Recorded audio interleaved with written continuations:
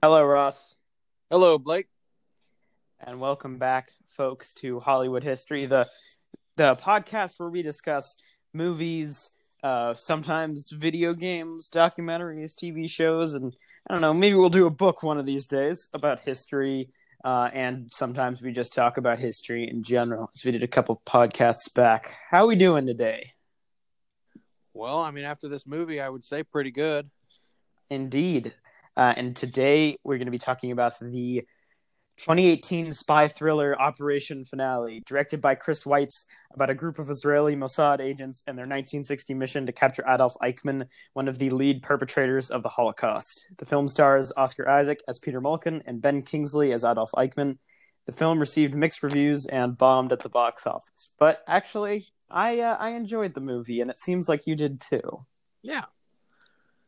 I don't think this was any incredible movie or anything, but I thought it was a well-made, well-paced thriller. Yeah.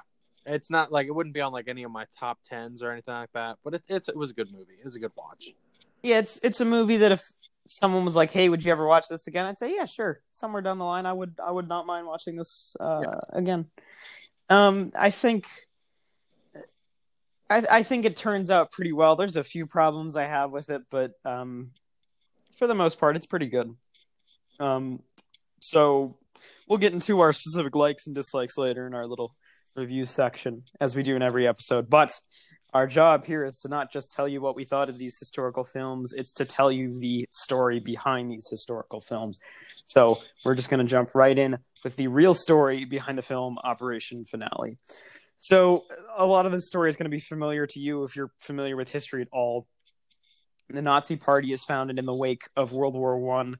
It's built on the foundation of hatred and this idea called the stabbed in the back myth, which is basically where Germans think, okay, these undesirables, as they would come to be known, stabbed us in the back and made us lose World War One, and the blame is mainly placed on the Jewish people. And you can, if you know World War One, you know this is not the case. You have Germany taking on multiple nations and starting a two-front war without the industrial power to back it up.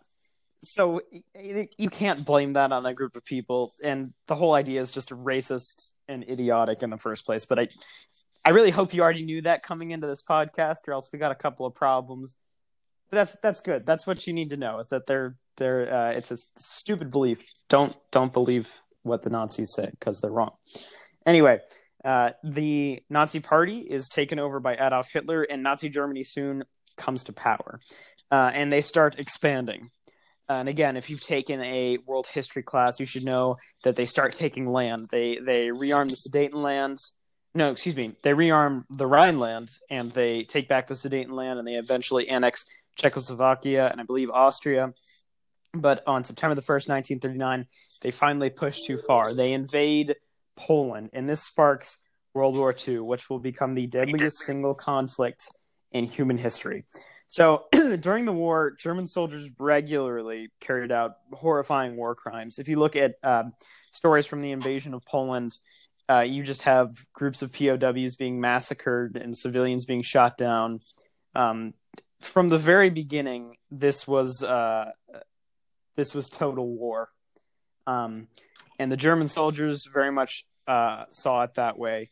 There is. And this is a big concept, and this could be a whole podcast episode on its own, but I would like to introduce this idea if you've never heard of it before. It's called the Clean Wehrmacht myth. And basically the myth states that the German soldiers, it was not the German soldiers that committed these war crimes, it was the SS, and the German soldiers were just fighting for their country. And that is a complete and total myth. And the fact it might be a hard fact to understand if you had someone who fought in that war, but the simple fact of the matter is that Germany, the whole country, was fighting for Hitler's view of being Jew-free and having all this free land. But yeah, Go off of that, Blake. Usually it's hard in history to say, oh, those were the bad guys. But Nazi Germany is like that one exception. They're like, no, they were really, really bad. yeah, They were messed up. And if you go on, like, I don't know, it's weird. In recent years, you'll just hear people being like, the Germans, they weren't that bad. It was really the Soviets. Here's the thing, like the Soviets did some horrible stuff, but the Germans also started the war, and they also committed genocide based on the race that people were. So I don't. That's kind of a dodge, and it's what you call a whataboutism, where you basically say, "Hey, our people aren't that bad because look at this bad thing that other people did." So those are some things you want to watch out if you ever dive into historical discourse. We have the very same problem in the United States with the Confederacy.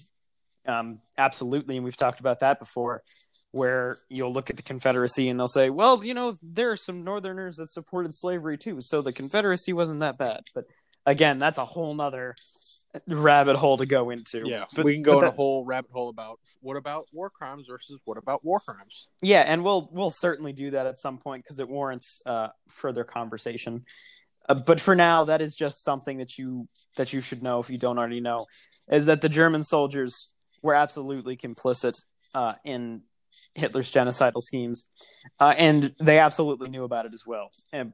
But I'll get off that soapbox here for a minute. So anyway, you see these horrible war crimes in Poland, but at this point, it isn't really structured like we're going to see later. It's mainly informal, just massacres. Not that a massacre could ever be formal, but it's not the way that you think about it later, where it becomes this killing machine. But that all changes on January 20th, 1942, at a conference known as the Wannsee Conference. And I should also say up front, if I mispronounce any names in this episode, I'm sorry. But that is what I believe that is pronounced as the Wannsee Conference, and it's headed by a guy named Reinhard Heydrich. And he is the true architect of the Holocaust. And at this conference, they lay out completely how this is going to work.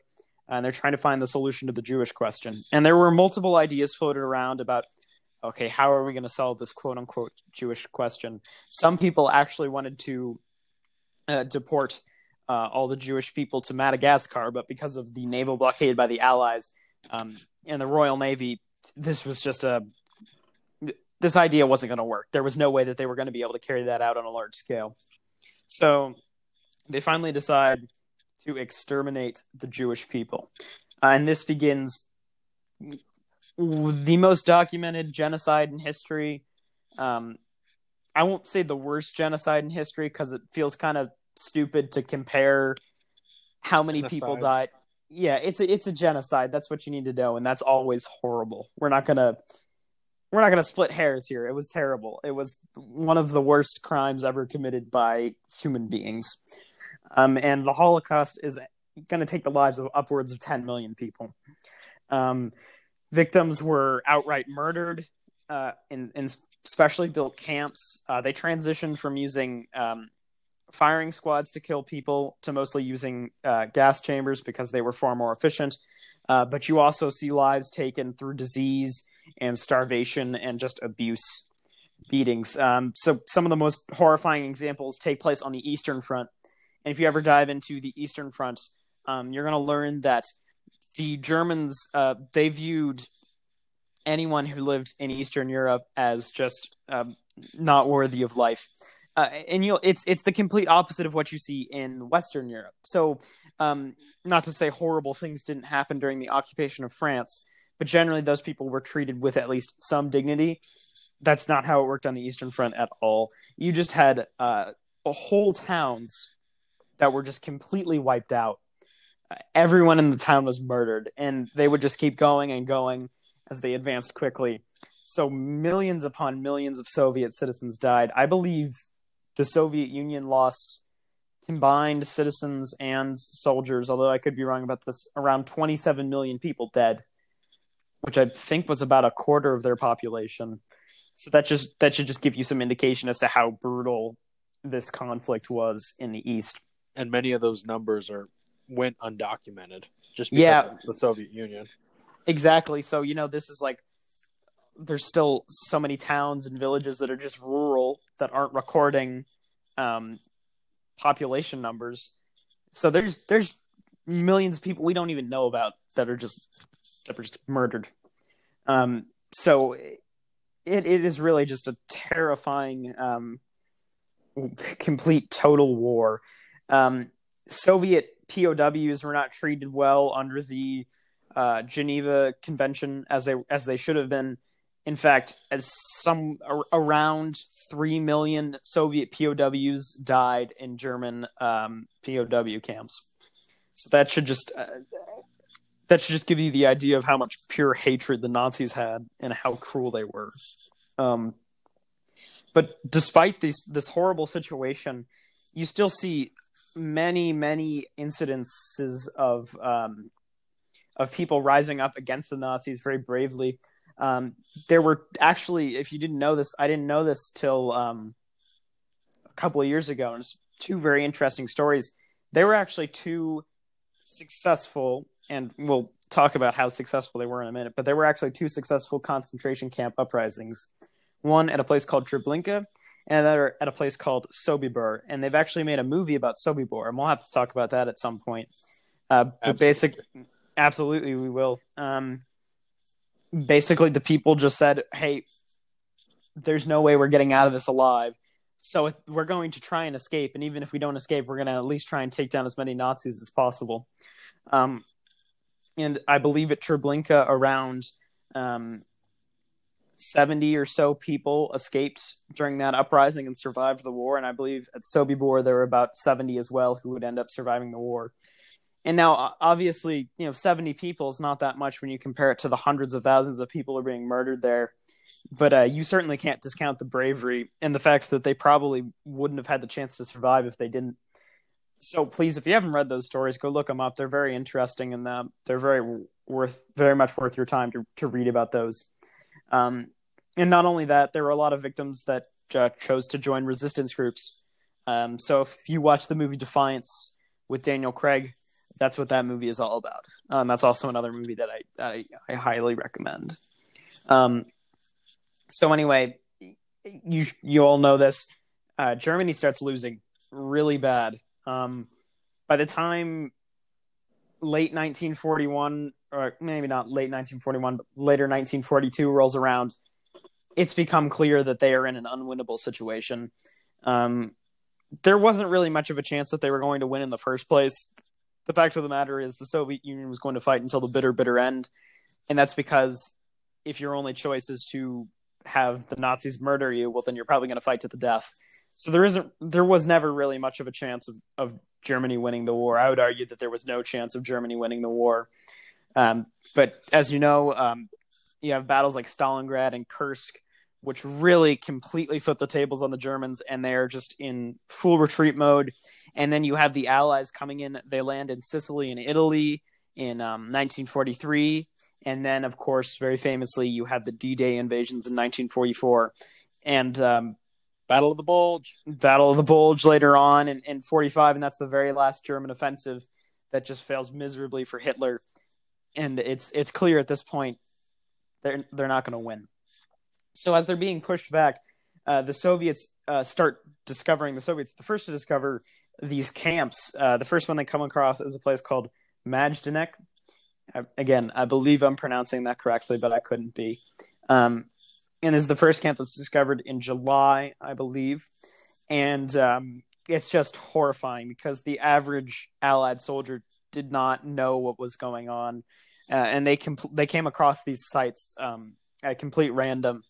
And they were just, you hear stories, if you go look up stories from veterans about bodies just piled high, people that looked like they weren't even alive. And it was a truly horrifying sight.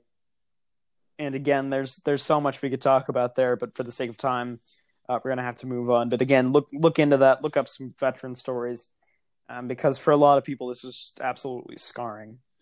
So you just see, as the war comes to an end, places like Auschwitz, Dachau, and Buchenwald, you see all these places are liberated. And so the average Allied soldier gets to just see the brutality of the Nazi regime. But as the war in Europe is coming to an end, many Nazi war criminals are rushing to try and escape the Allies. And this becomes difficult for a lot of people, but there are actually many Germans that get away. The main Nazi war criminals, though, are unfortunately never really brought to justice. Hitler commits suicide. Himmler and Goering will commit suicide after they are captured. So, unfortunately, they are never really brought to justice. And the guy I talked about earlier, Reinhard Heydrich, was actually assassinated in 1942. And, I mean, it's great he was dead, but he was never put on trial for his crimes. So, yes, some of these they're dead, but what did they get from this? They were never truly brought to justice. So that is really what's going to motivate these people later on. But one of the people that's going to escape is a guy named Adolf Eichmann, and he is largely responsible for millions of deaths. He absolutely caused millions of deaths. He wasn't the architect of the Holocaust, as he's become to have been known, but he was very much crucial in the murdering and transporting of Jewish people. So anyway, he escapes captivity. He jumps around Germany, but he eventually goes to Argentina, which is a place that actually many Nazi war criminals will escape to. And there, Eichmann takes the name of Ricardo Klement, and he begins working various jobs. So in 1953, a very famous man, his name is Simon Wiesenthal, he was a Nazi hunter.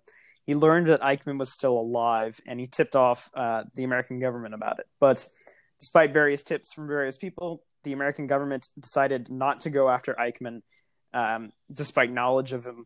This is due to a number of reasons. They might not have seen it as being that important.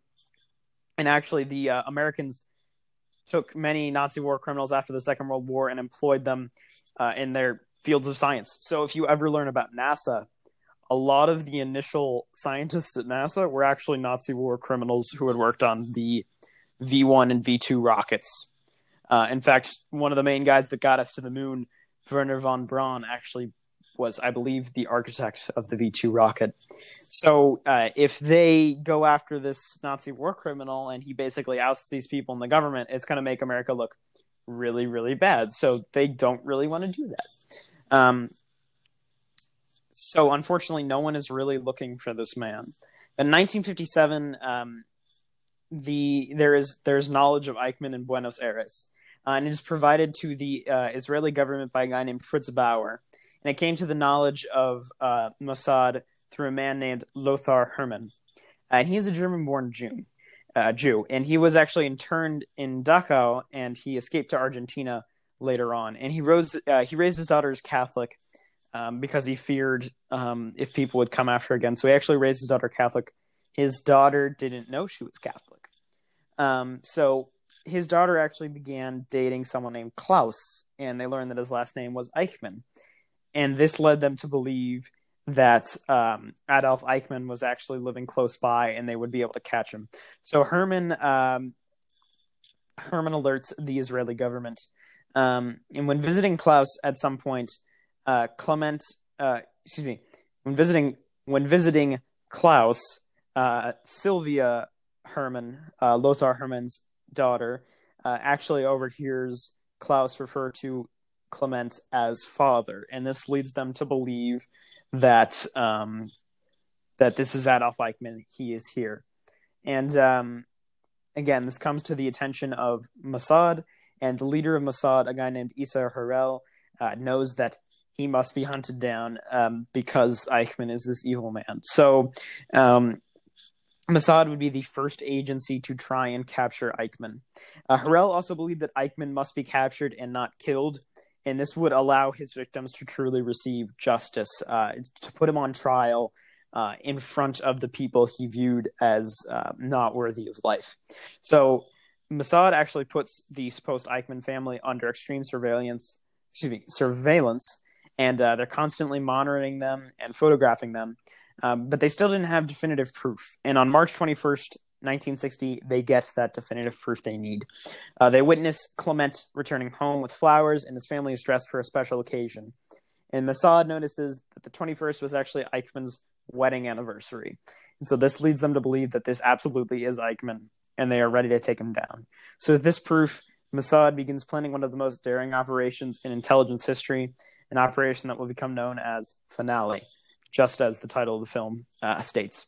So each member of the mission was specially selected, and actually a lot of the members of this mission had lost family in the Holocaust, and some of them had even been victims of the Holocaust themselves. So this was a very emotional mission for them, and they were very much going to have it succeed.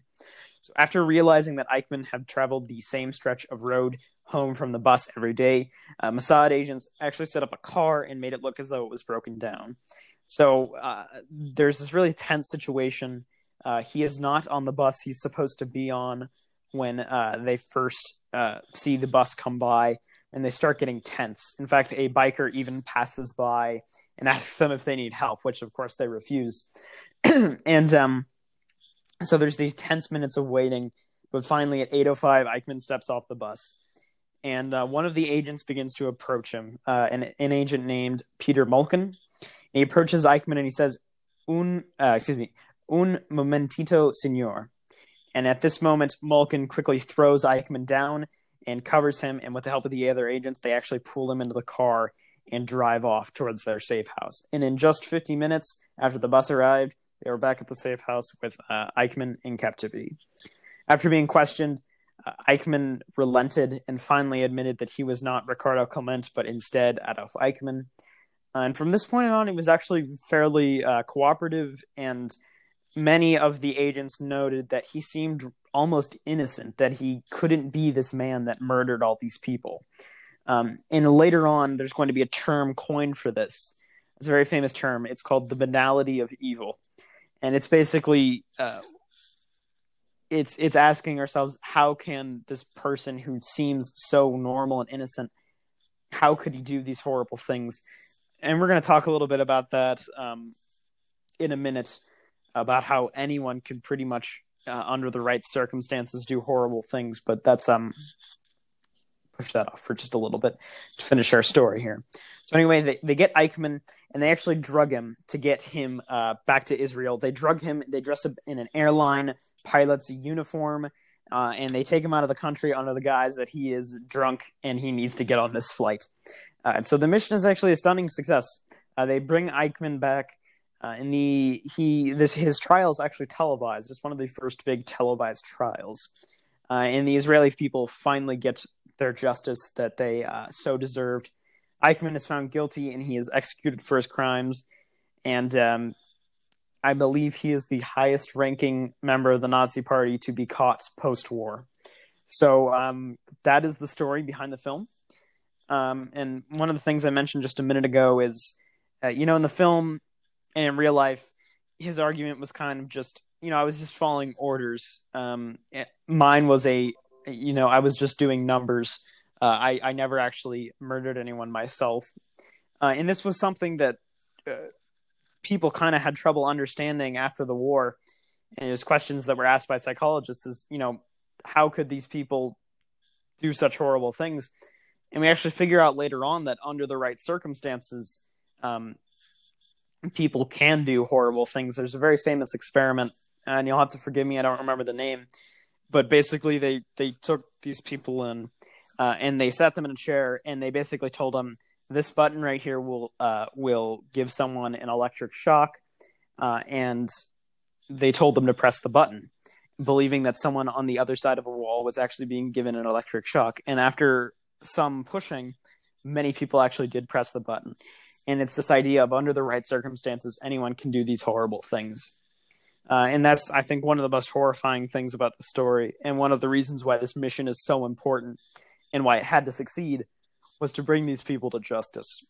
But I just thought that was interesting, and that's another thing you could look into. And that's a big philosophical debate that I don't believe I have the intelligence to really talk about too horribly much. But that's a cool experiment. Yeah, and it's interesting for sure. But anyway, that is the true story behind the film. And now we're going to move on to the accuracy section. What did this movie get right and wrong? So the big thing that you'll notice if you read the real story versus the movie is that the film really condenses things down time span wise. From the very beginning of the movie, when Klaus Eichmann first meets Sylvia, and to the end of the movie, it doesn't really seem like it's that much time. maybe like a month or 2 or 3 at most. But it seems like it's all taking place in a very short time span. When in reality, like we talked about, actually took place over several years. Um, the film also overstates Mossad's desire to hunt down these Nazi war criminals. They really didn't have the time. You have to remember that Israel is newly established. A lot of Mossad's work is actually going to screening the people that are immigrating to the country, making sure that they're not horrible people, checking it out, and ensuring that they are the obviously they're not going to cause problems or be terrorists. And so they were very, very busy at the time. And they weren't really looking to do this mission, but of course they did. Another thing that's different from real life is there's a female doctor in the film. He's not. It was a he. That's the difference. Yeah. Yeah. So she was not real. She was a he and not a love interest. Yeah, and again, like I understand why they changed it so they can have, you gotta have a love interest. It's a movie. You gotta have a love interest. I mean, I'm not gonna it doesn't really change the story all horribly much. I don't really think it's not worth getting up in arms about, but it is just something to mention. I think also part of that was I'm pretty sure that doctor in real life was a very private person. I'm pretty sure he didn't really want to be implicated with this too much. So I think they might have changed it for that sake too. Another thing is they kind of switch around character roles. So at the beginning of the film, Nick Kroll's character, Rafi Eitan, again, I believe that's how you pronounce that, he argues that they should go after Eichmann. And Isar Harel actually says, no, we don't have the time for this. In reality, those roles were reversed. And Isar Harel actually did want to go after him, and Rafi Eitan actually didn't want to go after him because they were really Mossad was really busy. So I don't really know why they switched that. Again, though, it doesn't horribly affect the story all too much. It's really not. Yeah, it's minute details from movie to real life. Yeah, I mean, it's really nitpicky, but it is something I thought I'd mention because Harel was actually very much committed to bringing this man to justice. So I thought it would be something that it would be right to talk about. Yeah. Another thing, Peter Mulkin's character, who's the character that Oscar Isaac plays, is actually portrayed very accurately. He really did lose a sister in the Holocaust, and he really did wear gloves when he captured Eichmann for the very same reason he states in the film, in that he didn't want the man who ordered the deaths of these millions of people. He didn't want his saliva and spit and breath getting on his hands. So that is very much true to life, and I really liked that scene. The scene of Eichmann's capture is done very well. That is pretty much on point. And Malkin really did converse with Adolf Eichmann quite a bit. The real operation went far smoother in real life than what you see in the film. This is probably the biggest inaccuracy in the movie. In the film, they make it seem like, the Argentinian Nazis, they're very close to tracking them down. They're going to catch them, and the plane burst into the safe house. They burst into the safe house, and the plane takes off just as these guys arrive. It wasn't quite that close. They were searching for them. That's true. Klaus's son, along with about 300 other fascists, were trying to catch them. They actually arrived 30 minutes too late at the airport, though. And actually, most of the time, they were searching hospitals and morgues, believing that Eichmann had been killed and not captured. So that is something that, again, I understand why they did it. You got to have some tension in this. It would be...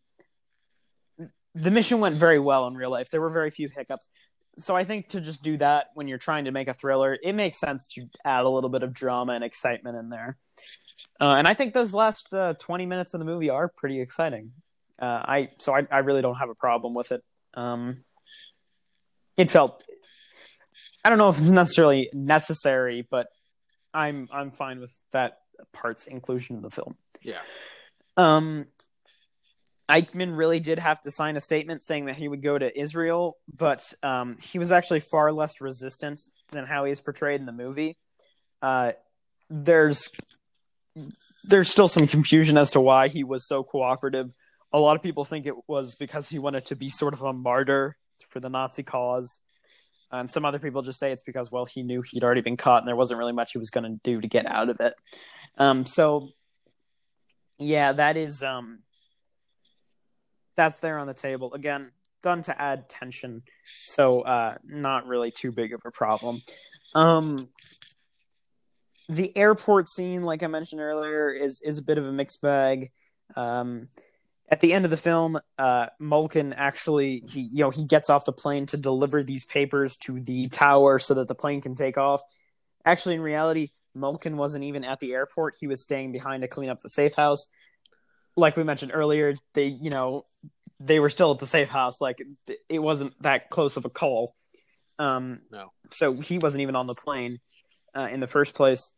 And someone actually did take the document from the plane to the tower. That is true, but it was really more of a clerical error that they had to sort out. In the movie, they show one of the guards at the airport removing the flight papers. It's probably a lot more boring in real life than it was for that. But again, adding tension, I don't think it is such a damnable offense as to say the whole movie is just completely off because of that. Yeah. One scene they got really right that I really liked is they show a concentration camp survivor crying in the back of the plane after they caught him, and that actually happened. That's true. So they got that scene perfectly right.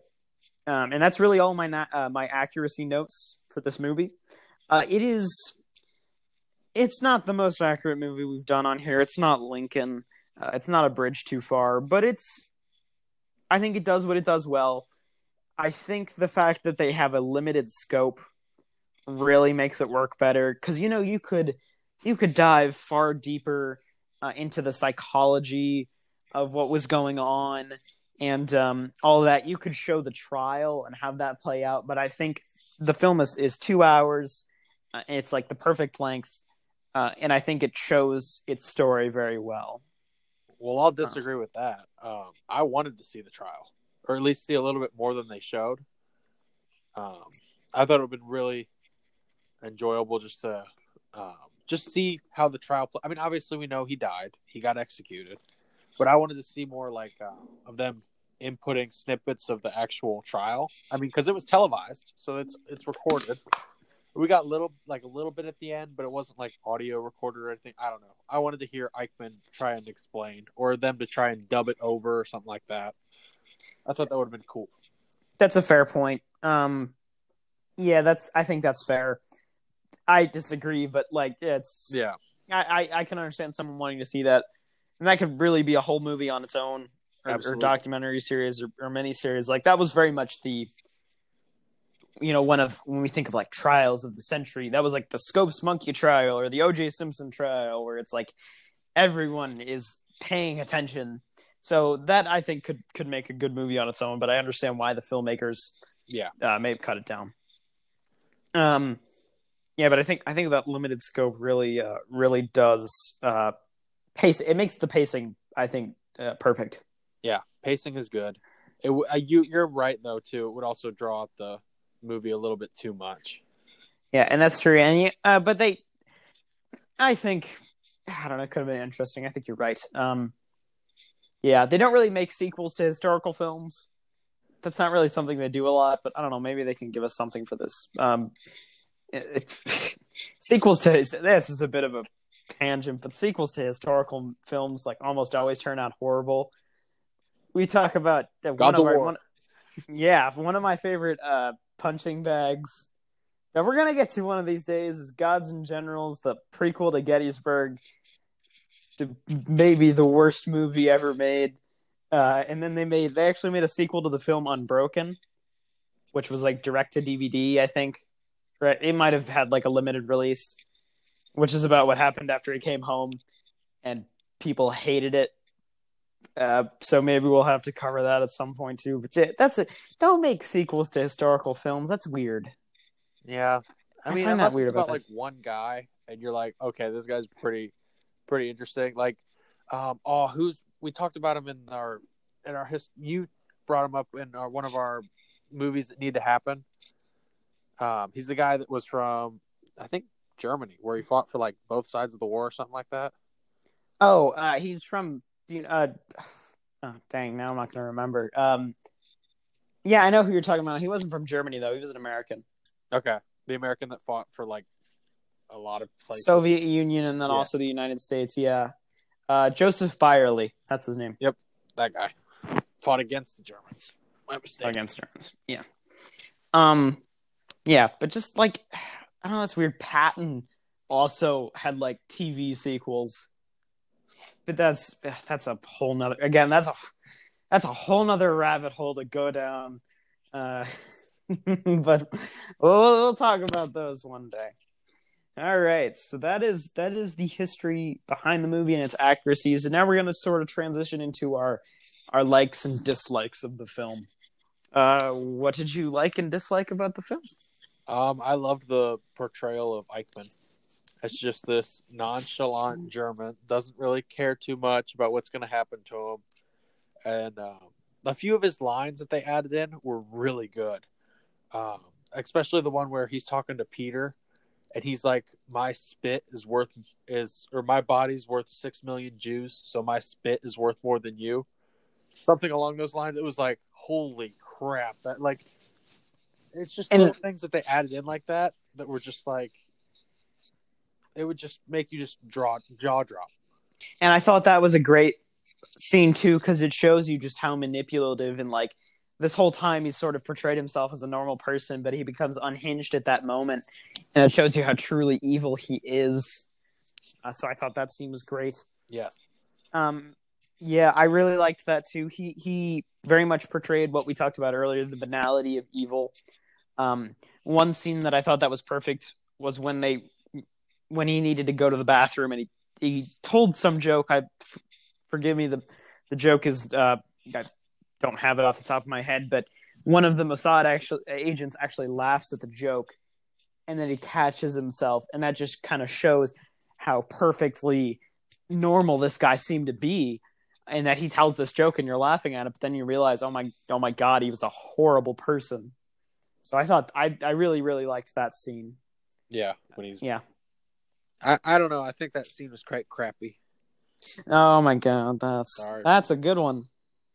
Yeah, that was a crappy scene. That was a crappy joke, but you know what? I shouldn't say anything. People that know me know that I love a good punny joke, so I can't. It would be stupid of me to try and condemn you for making that joke. So yes, that was a crappy scene. I didn't think just Eichmann. I thought they were all pretty good actors. Oscar Isaac. I would like to see him in more stuff. I think he's a really underrated actor. You know, obviously he's in Star Wars, but like he's done a couple of historical movies. He did one about the Armenian genocide that's supposed to be pretty good. We're gonna have to cover that soon. Yeah, and he was supposed to be good in that movie. So, and he's allegedly going to play Solid Snake in Metal Gear Solid. So we'll see how that turns out. But yeah, I love Oscar Isaac. I'd like to see him in more stuff. So I thought he did really good. And the scenes with him and Kingsley had great chemistry. One of the scenes I think of is when when he's shaving Eichmann and they're just talking to each other. I thought that was really good. Yeah. Yeah. So that chemistry was good. The movie was very exciting, especially towards the end, like I mentioned earlier. I really like the writing. The movie is like weirdly funny at points. Like this is not lighthearted, but it's not a lighthearted issue. Yeah. So like at the beginning of the movie, I thought this was hilarious. They're like, it's when they're training at the Mossad headquarters, and Oscar Isaac's like, someone's like, why do you think they don't give you all the good jobs? And he goes, I think they're anti-Semitic. And I thought that was really funny. I thought that was a funny joke. Especially in Israel. Yeah, and I also really liked when they're like, oh yeah, Sylvia doesn't know that she is Jewish. And Nick Kroll is like, does someone want to break the bad news to her? So I don't like those scenes. I don't know why I thought they were so funny, but I thought that was pretty funny. Um, by the way, Nick Kroll, he was in Loving too, when we talked about that last week as the ACLU lawyer. I also really like Nick Kroll in this movie. He was pretty good. I mean, um, I will say though, his run when he's carrying all the luggage at the end, I Oh, was that's like, pretty funny. Yeah, what in the world is he doing? yeah, it's interesting. Do you wanna have another installment of Blake's impressions? Do a Nick Kroll impression? I think you need to. Like I said, this is a running thing now. I'm doing it, so here we go. Nick Kroll. Hello, I'm Nick Kroll. That was not good. Well, has someone want to break the bad news to her? Yeah, okay, so this is not the He's very business. monotone, so Yeah, we'll give you that one. this is not the business I chose to be in. Godfather, I think. Yeah, there's a reason I'm not an impressionist. Or a voice actor. I can do some really good, like I can do a really good Bernie impression, but I got some bad ones too. Anyway, is there anything else that you really really liked about the movie? Not that I can point out. I mean, I would just say it was an average movie in my mind. I mean, it was good in some points. Some points were just okay. I mean, I think it it's was a I good had flick. I had a little bit more of a positive opinion than you. I don't think it's like Yeah. again, I don't think it's like my one of my favorite movies, but I thought it was worth my time. It was a good 2 hour watch, and it's on Netflix, so I'd say check it out. Do you have any problems with the movie? Um, I don't know. I get why you'd want a love interest, but it was like at some points it was just like rushed.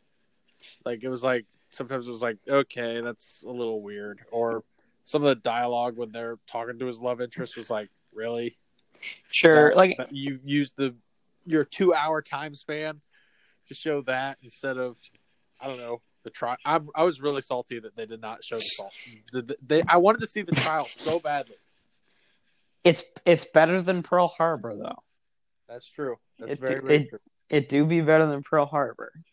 Um, and see that's what happens when you do a 3 hour movie. You get Pearl Harbor, and that might be worse. Yeah, I'd agree with that. So you wanted to see more of the trial. I kind of wanted to see more of the planning. Yeah, that would be cool too. I mean, I think that I would could be see a, both sides of it. I think that would be a good chance to really ratchet up the tension, get it super high. So I would have liked to see more of that, and then I also would have liked to have explored the psyche of. I would have liked to explore the psyche of Eichmann Eichmann. a bit more. Yeah. Yeah, because I mean, go ahead. sorry, it is like we talked about earlier. It's normal people that under the right circumstances can commit horrible crimes. I think it would have been really interesting to look into that and really, have a moment where the viewer is like, well, that makes it more horrifying because he was a human being and he still did this. Yeah, or like I would have loved if they showed more of like them spying on him. Like if I mean I know they didn't all they had was binoculars and laying down in a field because this is the '60s, but like if they could show like what he was doing in his house. I mean they did show a little bit when he's like pointing out his trains to his like 4-year-old. Or I I don't thought know. that was a good scene. It was a good scene, like to show that he's kind of normal. And Yeah, it's again reinforcing that. Yeah, so I liked that scene too. Yeah. I would have loved to see more of like his home life a little bit of how he operated, because we do see him kind of snap on Klaus when Sylvia comes over. That's and he's true. Like, Yeah, I forgot don't call about me that. father, and you're just like, that you kind of see like, and then like the very next scene he's like pointing out traits. You're like, this guy's crazy. Yeah, it's all good. Yeah, so yeah, that's Operation Finale. That's what I got for you, Ross. Any closing thoughts? Not really, other than if you have the time, I'd watch it. Yeah, I wanted to get to. Unfortunately, we didn't do it this year. I wanted to get to a Holocaust movie or something like that during Holocaust Remembrance Month, but unfortunately, we missed that. We'll have to do that next year for sure. Yeah. We'll probably save a really good movie like Schindler's List or something like that. We'll save for that. I will watch that any day. That movie is so good. Yeah, but remember the victims. It makes you sad, but it's a good movie. Yeah, that's our same message as Black History Month that we're doing this month with this movie is remember the victims. Remember the victims. So, good movie. It's on Netflix if you want to watch it. I believe it might be on Hulu as well. So it's an accessible film. Yeah, I thought it was Yeah, good. Yeah. I would So agree. as always, we're happy you joined us. If you've had any thoughts about this movie you want to let us know about, leave us a listener message. You have that link down in the description, as is usual. Yeah, I hope you guys enjoyed your time with us, and hope we come back next time. So thank you so much for listening, and we'll see you later.